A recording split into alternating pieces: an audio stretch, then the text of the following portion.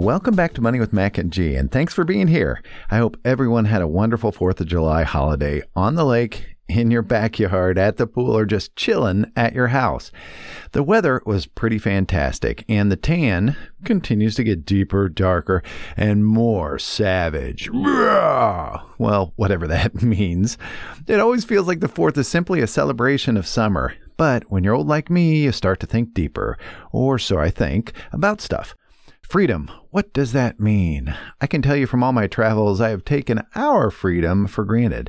I remember being in Korea and seeing the DMZ, or Demilitarized Zone, between North and South Korea. That's the line in place after the Korean War. There's no military allowed between the two countries there.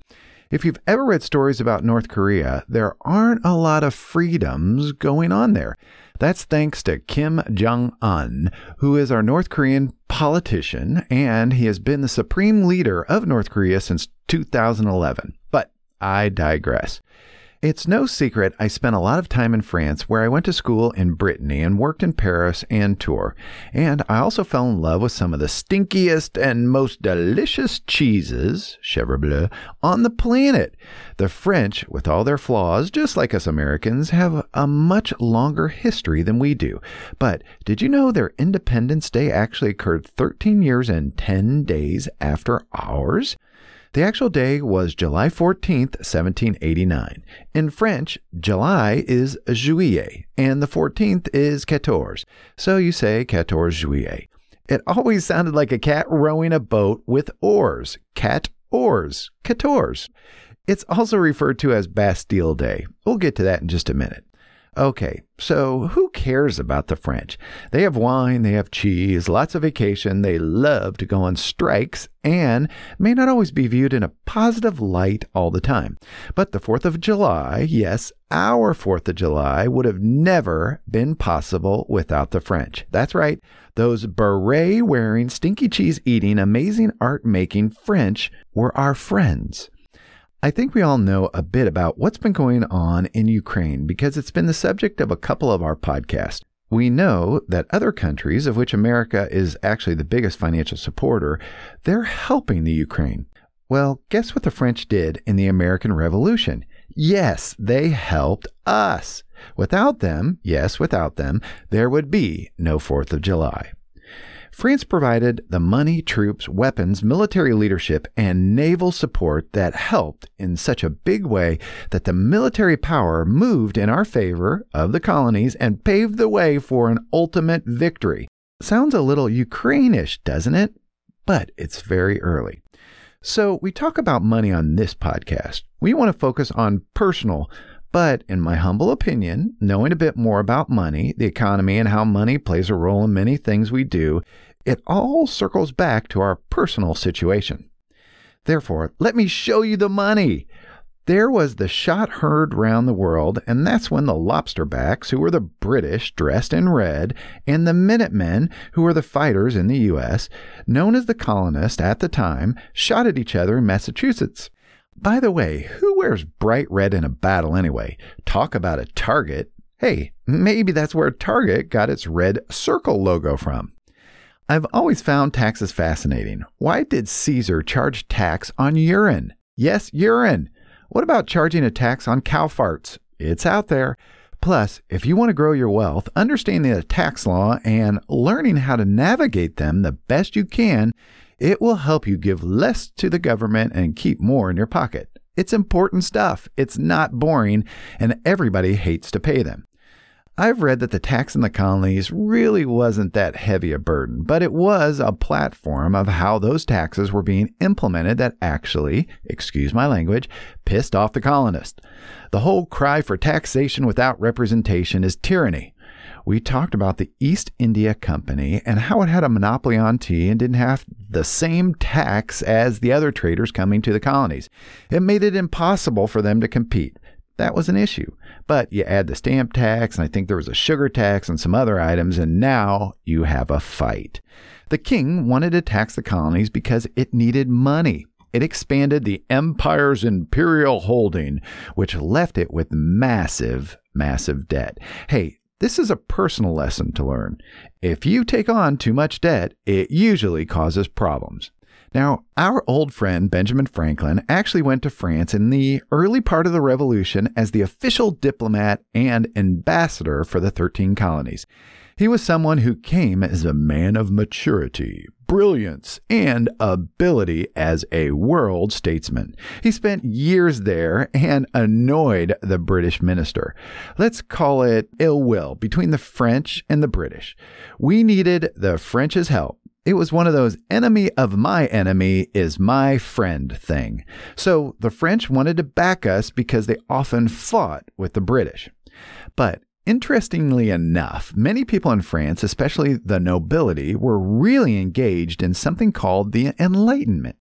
It was an intellectual movement, which means using your brain. It liked logic and deep thinking about stuff. The French were inspired by new ideas about how society should work, how to be rational and figure out stuff. They liked the logical insights science gave and just enjoyed how progress within the world worked. They thought the colonies, with their new form of government, embodied some of these new enlightened ideas. Wow, isn't that cool? And check this out, totally new to me. I have to be careful as you can't always believe everything you read online, but this next part seems to be true.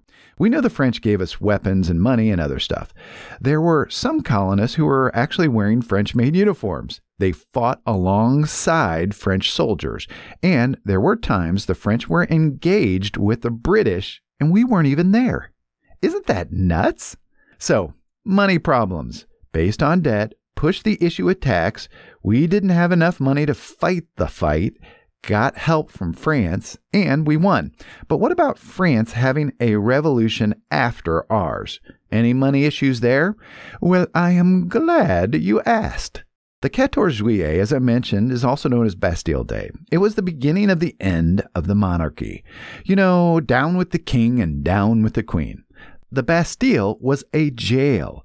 You would think they wanted to free those wrongfully imprisoned or just set free more common people.